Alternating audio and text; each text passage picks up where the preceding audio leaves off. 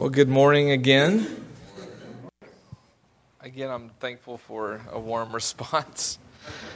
And welcome back for those that were gone last week. Man, it's hot, isn't it? Man. Amen. Yes, it does mean truly. So we're going to be in Acts chapter 4 this morning. Acts chapter 4, verses 1 through 22.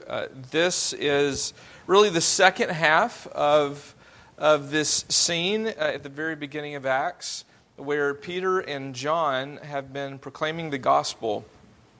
And they have just healed a man who has not been able to walk since birth. He's around 40 years old. And everyone is astonished and they're praising God.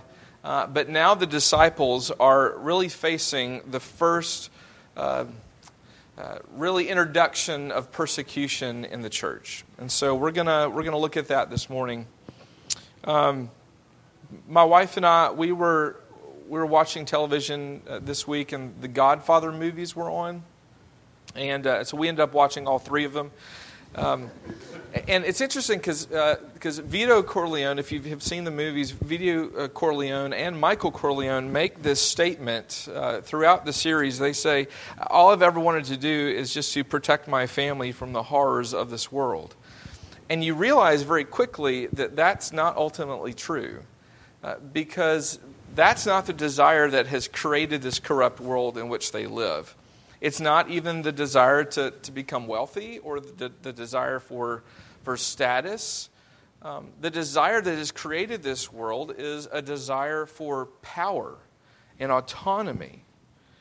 The more power you have, the more control you have, and the more distance that you can create from yourself and feelings of insecurity and weakness.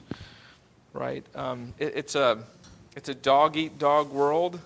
Survival of the fittest, and you have to have some sense of power, some sense of control in order to get anywhere in this life, or a career, or to be anybody, and or at least a lot of people think that. And so the Godfather is this perfect kind of picture of that, and how we tend to think of life as a zero-sum game, where if you're not winning, you're what? You're losing, right? If you're not winning, you're losing. And to really flourish, you've got to have total control. If you have any limitations or face any limitations, that's going to impede your flourishing. The rule of law is limiting to your flourishing. For other people to have more resources and money than you have, that is limiting to your flourishing. For you to not have any say in another loved one's future, right? Because you think that you know better, that's limiting. Intimacy in relationships is limiting. Vulnerability is limiting. But let me just say this. If you want power, you probably shouldn't have it. If you enjoy having power, once you have it, it's probably for all terrible reasons. And if you have it and you don't want to let it go, it's either because you have no idea that what you have is limited and temporary, or you do know that and you have a fear of losing it. If life is a zero-sum game, then it's suddenly you versus everyone else. Right? You are opposed to everyone else, and everyone else is opposed to you. That means other people in your family. That means friends, depending on the context. That means God himself. Right? The Bible gives us a picture of this, and we see this in Acts chapter 4, where you have opposing kingdoms. It's the kingdom of God versus the kingdom of this world. And if it's a zero-sum game, you're saying, I'm part of the kingdom of this world. I'm not part of the kingdom of God. So we're gonna talk about this morning threats to power, even including our own sense of power, or perceived sense of power, and how that's often met with bitterness and conflict. But when Jesus challenges that same power in love, it can be the place of healing and redemption. And then we're going to talk about how we actually face the world in light of that, where we live in this world where there are opposing kingdoms. So let me pray for us, and then I'll read the text. Dear Heavenly Father, we pray that the words of my mouth and the meditations of all of our hearts would be pleasing in your sight. Lord, thank you for meeting with us. Would you change us? Would you transform us by the power of your Spirit and your word? Amen. Read with me beginning Acts chapter 4 at verse 1. And as they were speaking to the people, the priests and the captain of the temple and the Sadducees came upon them, greatly annoyed because they were teaching the people and proclaiming in Jesus the resurrection from the dead. And they arrested them and put them in custody until the next day, for it was already evening. But many of those who had heard the word believed, and the number of the men came to about 5,000. On the next day, the rulers and elders and scribes gathered together in Jerusalem, with Annas the high priest, and Caiaphas, and John, and Alexander, and all who were of the high priestly family. And when they had set them in their midst, they inquired, "By what power or by what name did you do this?"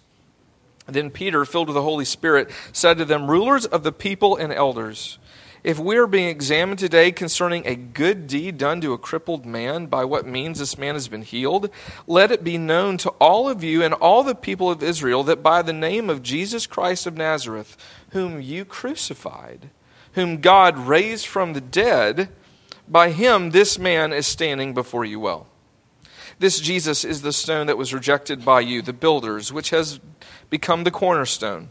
And there is salvation in no one else, for there is no other name under heaven given among men by which we must be saved." Now when they saw the boldness of Peter and John and perceived that they were uneducated common men, they were astonished, and they recognized that they had been with Jesus. But seeing the man who was healed standing beside them, they had nothing to say in opposition. But when they had commanded them to leave the council, they conferred with one another, saying, "What shall we do with these men? For that a notable sign has been performed through them is evident to all the inhabitants of Jerusalem, and we cannot deny it. But in order that it may spread no further among the people, let us warn them to speak no more to anyone in this name." So they called them and charged them not to speak or teach at all in the name of Jesus. But Peter and John answered them, "Whether it's right in the sight of God to listen to you rather than to God, you must judge, for we cannot but speak of what we have seen and heard." And when they had further threatened them, they let them go, finding no way to punish them because of the people, for all were praising God for what had happened. For the man on whom the sign of healing was performed was more than 40 years old. And this is the word of the Lord. Thanks be to God. So here you have in these first few verses of Acts 4, these authorities coming upon Peter and John after this man has been healed from his lameness, from his paralysis. And they feel that their power has been threatened, right? It just goes to show you it doesn't take much to have your power threatened. It doesn't take an army standing at the gates. It doesn't take a hostile takeover in a boardroom, right? Do Peter and John seem like they're imposing figures? Do they seem like they're really threatening? Why do these authorities now huddle together and come upon them and throw them in jail and say, "Don't speak about Jesus and the power of Jesus"? What are they doing? All they're doing, they're teaching people. They're healing people. They're proclaiming in Jesus' name the resurrection from the dead. What's the big deal? What's the harm? Well, if you think about the context, you see what the big deal is. Here are these high priestly family members coming together, and they're thinking, teaching the people might show the people that they really don't need us anymore. They're working us out of a job, right? Everything in our culture is built around temple worship. What happens if more people start believing in Jesus? Right? They're not going to need us. Everything that we have built and tried to maintain in this culture, everyone under our thumb, all that's going to go away. Things are going to crumble. We're going to lose power. But this really hits home for the Sadducees because they have, in many respects, the furthest to fall. They're the ruling party of the Jews.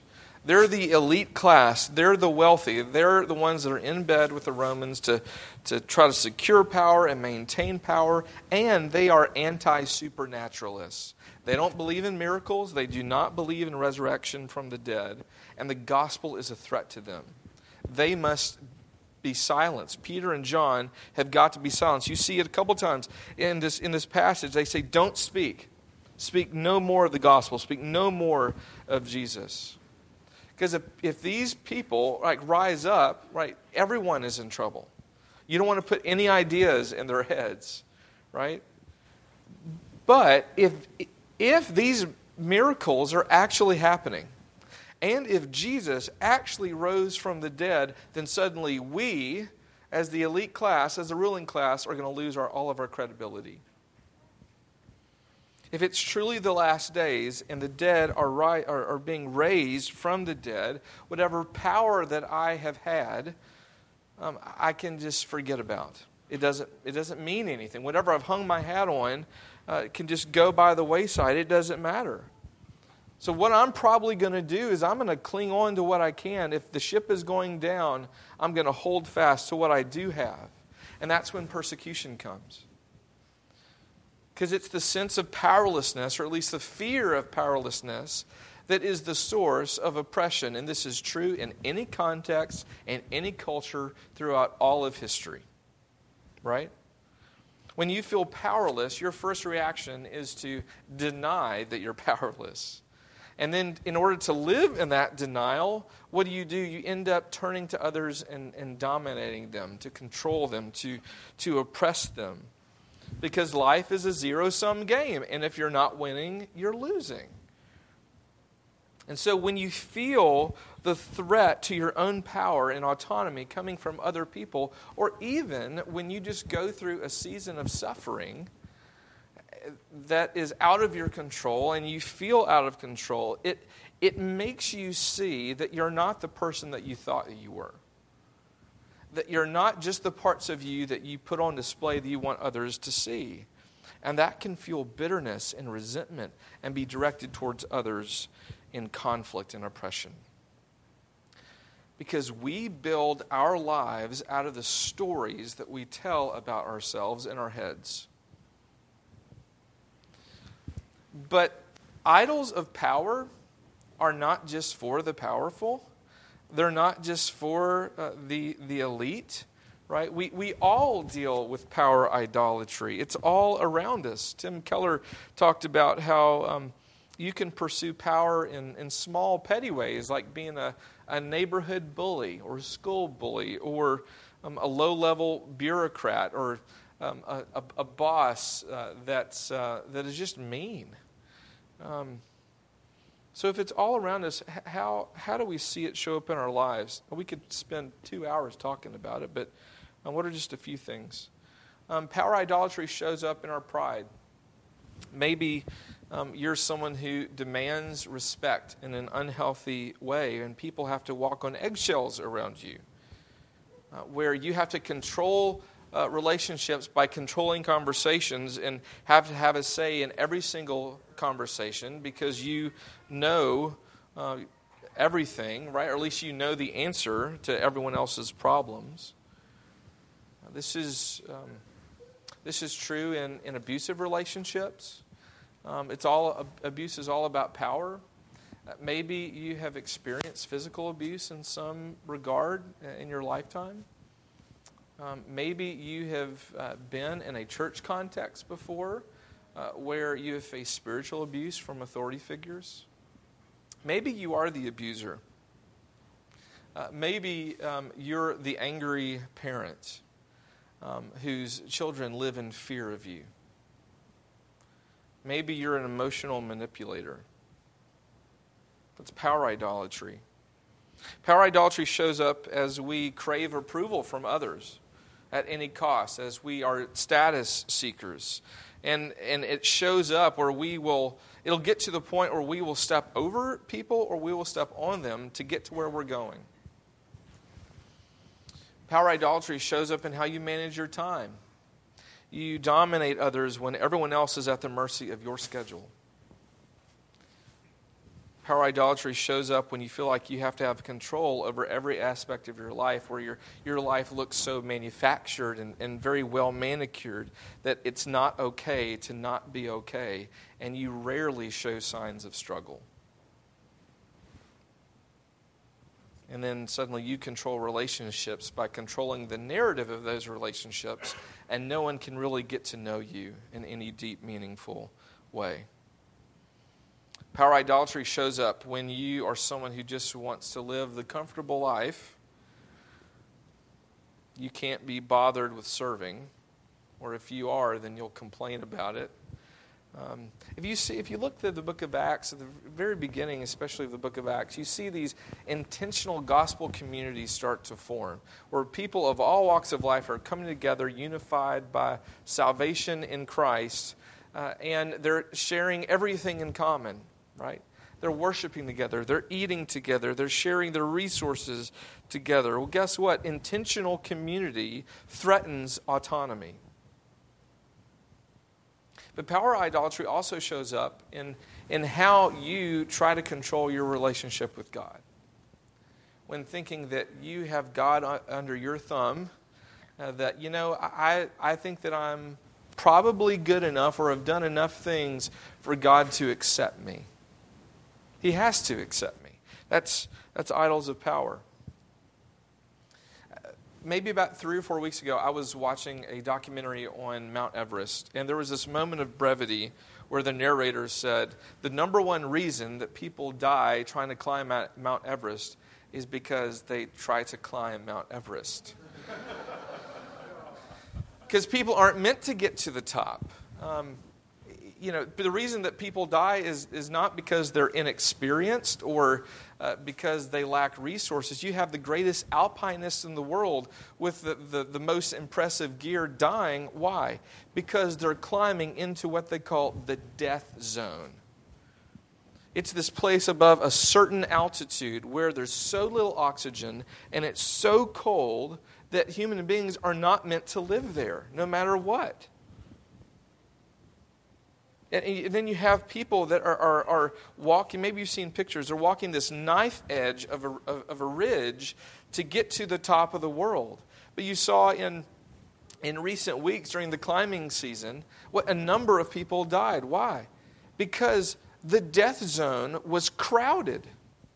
It was crowded. Look, the struggle for power is a climb into the death zone, and it is crowded. You and I were not meant to live an autonomous life. But we've bought into this promise, or these promises. We can buy into it that more power promises me more autonomy, which promises me more freedom, right? But it's not real freedom. It's actually slavery. I love this little scene. I think it's in the very first Avengers movie where Loki, he comes to this people. I think it's just a group of Germans that he's coming to oppress. And they say, we don't want to submit to you. We want freedom. And he goes, the bright lure of freedom diminishes your life's joy in a mad scramble for power. And he's right.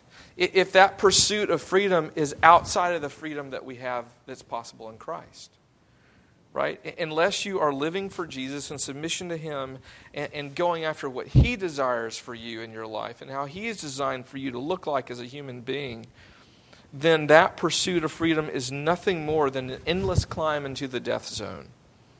And you're going to fall victim to it, and you're going to victimize others in your pursuit. Why? Because your ego is going to win out every single time unless it meets its match in the power of Jesus. So let's talk about facing the power of Jesus. If you look at verses 5 through 12, this next section, this is all about Jesus' power. As Peter and John, they're saying, yes, it's by the power of Jesus, it's by the name of Jesus that this man is healed. It's by Jesus' name that these people are coming to faith. This is why we are standing before you. It's because of Jesus and Him rising from the dead. When human beings pursue power and autonomy, it communicates, this is my kingdom. But here's the thing. Jesus does not share power and will not share power. He's sovereign. His power cannot be threatened. Ever, ever, ever. Ever. But he cares about when people like us are threatened by other powers that would harm us. Whether that's paralysis or whether that is our own pride. He cares because Jesus came to turn right side up, which was upside down about our world, right? He's good. In recent years, Prince William of England has come into more prominence in the media as he's gotten married and he's had children. And some British people were interviewed, I think, by a British magazine, and they were asked, what kind of king do you think he's going to be? And it was a consensus. They said, I don't quite know. I just hope that he's a good king. Because in good times, you want a good king to have someone that's going to protect prosperity and flourishing. You want someone who's going to not abuse power. That person is sovereign over the citizenry and over land and over the exercise of government. In tough times, you want a king to be good so that he will try to increase prosperity, right? To maintain a certain way of life and to protect you from the evil that would threaten you, any sort of harm. But the King of England doesn't have any real power, does he? He's just a figurehead, right? The real power lies in the elected government and the prime minister. So what does it matter if you're a good king or a bad king if you're not really sovereign? And what are Peter and John doing? They're saying, look, Jesus is not only sovereign, as you can see in these works, but he's also good. There's real power on display in the power of Jesus through these disciples. It's real power. Why are these disciples facing persecution? It's because they are teaching about Jesus who was raised from the dead. Jesus said himself, what? I'm going to die and I'm going to rise again in 3 days. Right? And he did that. Has anyone else risen from the dead before? Yes. Guess who raised them? Jesus. Right? This is real power. It means that death doesn't have a say over Jesus, and it doesn't have the last word over people like you and me. That's real power. They're being persecuted because thousands of people are coming to faith in Jesus. Their hearts are being changed. Their lives are being changed. There's redemption. There's real transformation. People you thought they are a lost cause. They are coming to faith. And they're being persecuted for it. They're being persecuted because a man who has never been able to walk is now in his 40s, and he's been healed simply by hearing the name of Jesus. That is real power, and they can't deny it. So we've seen it. There's evidence. He's standing right here. We can't deny it. And so what does Peter do? Peter, in these middle verses, he quotes Psalm 118, which Marty read a little bit earlier, saying that the only one who could ever fix the upside downness, the brokenness of this world, you have rejected. You've rejected. The one who has become the cornerstone, you have rejected. He's saying our world is backwards. Right? When you hear the New Testament quote a psalm, it's not just quoting a snippet. It's not just referring to the snippet of that psalm. It refers to the whole psalm. What does Psalm 118 say? It's like, this world looks backwards. Good is being called evil, and evil is being called good. We're in Pride Month. Right now, today, there are celebrations all around the world celebrating gay pride. Good is being called evil. Evil is being called good. I'm not just picking on that one issue, but it's all around us. Peter knows it. John knows it. We know it. It's madness. But what else does Psalm 118 say? But even despite all that, despite the madness, despite the brokenness, despite the persecution that you face, when you feel surrounded by the nations, the steadfast love of the Lord endures forever. It can't be stopped. God has come in the flesh to make this world right because His steadfast love endures forever. He challenges the kingdoms that we have established in our own sin and our own ignorance by showing us His grace and mercy because His steadfast love endures forever. He breaks the power of sin that corrupts our bodies, that causes us to be lame, that corrupts our world, that causes institutions to be broken, that corrupts our hearts, that causes us to sin, because His steadfast love endures forever. As we read, Psalm 118, verses 6 and 7 say that when you feel oppression from evil coming around you, bombarding you from the outside and within, you can say, what can man do to me? What can anybody do to me? Because the Lord is a helper who comes to my aid, because the steadfast love of the Lord endures forever. And there is salvation in no one else other than Jesus, because He's sovereign and He's good and His love endures forever.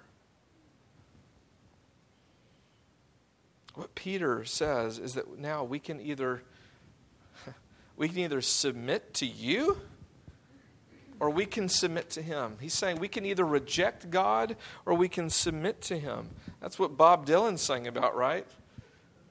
It may be the devil or it may be the Lord, but you got to serve somebody. But when Jesus challenges our own sense of power and autonomy in His love, we start to see that we're not the people that we thought that we were. Right? We're not just the parts of ourselves that we want to put on display and we want others to see. And guess what that does? That makes us feel weak. Right? Doesn't that make you feel weak? If Jesus is in total control, guess who's not in control? Me. And I want to push against that feeling of weakness. I don't want to believe those things about myself. But what happens? We read it. 2 Corinthians 12. The Lord comes to comes to Paul. And he is feeling weakness. And he says, my grace is sufficient for you, for my power is made perfect in weakness. And Paul says, therefore I will boast all the more gladly of my weaknesses. Boast in weaknesses? What? Why? So that the power of Christ may rest upon me. For the sake of Christ, I'm content with weaknesses, insults, hardships, persecutions, and calamities. For when I am weak, then I am strong. The grace of Jesus heals our will to power. Right? When we face our sense of powerlessness, we want to deny it, we want to dominate others, we want to control others, we want to oppress others. But Jesus gives us a new way by His grace and His love, because He's our Savior. Tim Keller says, it's only by admitting our sin, need, and powerlessness, and by casting ourselves on His mercy, that we will finally become secure in His love, and therefore empowered in a way that does not lead us to oppress others. And the insecurity is gone, and the lust for power is cut at its root. So if power and autonomy is not the way it's supposed to be in this life, then how can the world start to look right? When will it start to look like it's supposed to look, like God designed it? How can oppression of people groups cease? How can political corruption be stopped? How can the dignity of life from conception to death be upheld? How can systematic racism end? How can Tucson embody a community where people really care about one another, really serve one another, that work towards real peace and real justice? But we can ask, well, how can I be a less controlling person and more servant-hearted, more vulnerable? How can I become less angry and more loving? It all happens the same way. It only happens when the power of Jesus changes hearts. There is salvation in no other. But when Jesus changes our hearts, it's not just a one-time thing, right? He brings us to Himself. He brings us from death to life. But then, when does He stop transforming us? The day that you see Jesus face to face. He is still working on us. Praise God, He is. So how do we face the world, given this? How do we face the world? Because as Christians, we live as people who have been changed by the hope of Jesus and the hope of the age to come that's been ushered in by the resurrection of Jesus, right? But we also live as people that live in a present age where everybody and their mom is directly opposed to the kingdom of God. How do we do it? Let me do a couple things. Let me give us 2 challenges, 2 encouragements, and then 2 opportunities. Here are 2 challenges. First, a personal challenge. There's the challenge of submitting ourselves to Jesus' authority and His care so we can look like the people that He has made us to look like. Right? In verse 19, what does Peter say? Peter says, whether it's right in the sight of God to listen to you rather than to God, you must judge. For we can't speak of what we have seen and heard. Peter is saying, and maybe in your version of Scripture it says this, he says, we must follow God and not man. We must follow God. We must submit to Him. Because the devil goes around prowling like a roaring lion, seeking someone to devour. He goes after the ones that distance themselves from the herd, right? And nothing instills this sense of isolation from community like living and pursuing an autonomous life. Because everything around us about our culture, you can't escape it. It says, go after what you desire. Do your own thing. You do you. Live your truth. So how do you combat this? Because you can't be your own doctor. You can't be your own physician. How do you combat it? You need people close to you who can honestly and lovingly call you out on all your junk. Right? This is why you, as Desert Springs, you need to desperately and intimately know one another. You have to. It's a struggle for survival. It's a struggle for flourishing. But you also have to be people, and I've got to be the person, and we have to invite people into a community, a safe space where others and we ourselves can feel the freedom to feel powerless while living in the grace of Jesus.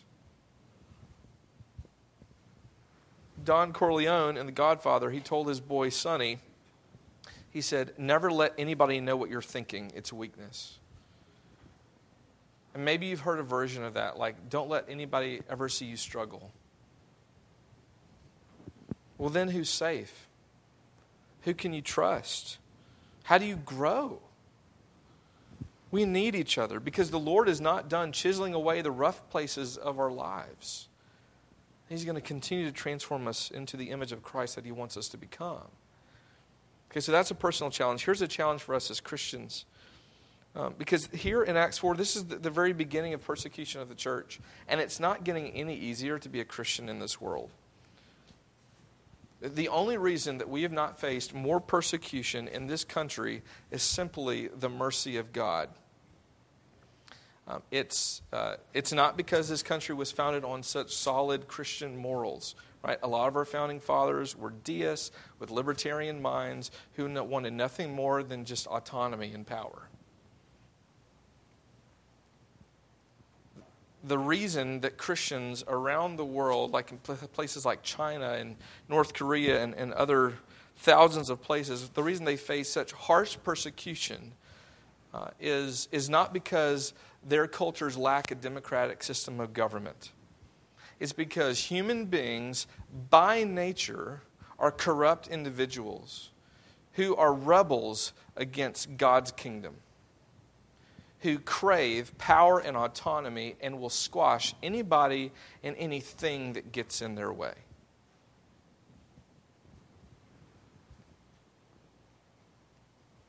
You know, many of these people, everybody in the book of Acts who who was saved by the power of Jesus. They came to faith, and then, as we in the South like to say, they were set on fire for Jesus. They were elated to live in the joy and grace and mercy of Christ and to be part of these intimate communities. But for many of these people, it just was a few short years later when they would literally be set on fire for Jesus. Because the gospel challenges, it threatens established power structures. And you have to know that. Okay, in light of that, 2 encouragements. Be encouraged by this. Persecution is the result of fear. And you see that here in Acts 4. It's the result of fear. It's fear of losing power, control, autonomy. Like, if the resurrection is not true, then we're the people that should live in fear or to be pitied. But the resurrection is true. And so now what? We live in hope because King Jesus doesn't share power, and He's sovereign, and He's good, and His love endures forever for you and for me. Be encouraged. Also, be encouraged by this. The gospel has always and will always change people and change the world. Always. Martin Luther King Jr., in his letter from Birmingham jail, he said, "The early Christians rejoiced when they were deemed worthy to suffer for what they believed. In those days, the church was not merely a thermometer that recorded the ideas and principles of popular opinion. It was a thermostat that transformed the mores of society." In verses 20 and 21 here, the disciples, they say, we have seen the gospel at work. We've seen the power of Jesus. We have experienced it. We know the power in our own lives. We have seen Jesus die and be raised from the dead. We have seen lives and hearts change. We've seen blind men see. We've seen lame men walk. You can see that too. He's standing in front of you. We can only speak about what we know and what we've heard and what we've seen. And what happens with the people? They're praising God because of it. The authorities are living in fear because people are saying, this is real, we're praising God. There's this theme that runs throughout all of Acts. And you see this in these little summary passages. And we have one in Acts 4, verse 4. It says, "But many of those who had heard the word believed, and the number of the men came to about 5,000. You see this several times. I think it's 7 times in Acts, where it says that even despite all the persecution that's going on in the church, it says the church grew in numbers. People were coming to faith. You know the very last word in the book of Acts, what it is? Maybe your version, it may be a different word, or maybe the word is moved up, but in the Greek, it's the word akolutos. I know that one's free. It's the word unhindered. Without hindrance. That the gospel, through His disciples, that the gospel of Jesus has gone out and continues to go out without hindrance. It will change lives. It will change the world because Jesus says, I'm with you to the very end. Okay, 2 opportunities, and then we'll be done. We have an opportunity to pray. And I'm not talking about prayers like praying that a certain justice gets on a federal court. I'm not even talking about praying about that lady that's walking into a clinic to get an abortion that she would not kill her baby. Those are small prayers. Can I say that? Those are small prayers. I'm not saying they're not important. They're small. They're small. We have a big God that wants to hear from us, that can do anything, that can create something out of nothing in an instant. We need to pray for God to bring life where there was death. We need to pray for lame men to stand up and walk and to run around and to dance and to skip. God can do that. We need to pray for people just simply to come to faith in Jesus. Think about how this world would change, how our communities would change, how our families would change. If we just prayed, if our only prayer was, Lord, Would you continue to change me? And Lord, would you change other people's hearts that they would come to faith in Jesus? That's how revivals get started. Those are big prayers. Bring life where there was death. But here's the second opportunity for us. The character that we are designed to embody, it doesn't come by way of exercising some sort of moral body, but it comes by way of giving ourselves away like Christ. And here's what I mean by that. When we invite others into our lives in intimate ways to share life with us, seeing all the good, the bad, and the ugly, it creates these opportunities for the gospel to be put on display where others can taste and see that the Lord is good. Where they can see our lives and see our community, to see our fellowship, and that they would see Jesus, where they can feel the freedom of a life where you are unburdened by the climb into the death zone of autonomy. And when we do that, when we embody that as a people, our lives change, our communities change, and this world will change because the gospel changes people. He is king, he is sovereign, he is good, and he loves us. We need to share that with people. Let me pray for us.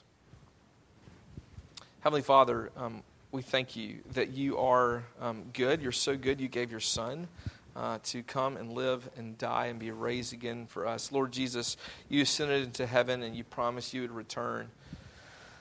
Until that time, you gave us your Spirit to transform us into your image. We know that one day, someday is coming when you will come to set everything right. There'll be no more tears, no more sorrow, no more persecution, no more fights for power and autonomy. Because every knee will bow and every tongue will confess that you are Lord, whether they are your enemy or whether they are your loved one. And we thank you that you have called us to be sons and daughters. Lord, would we rejoice in that reality? For your sake, we pray this. Amen.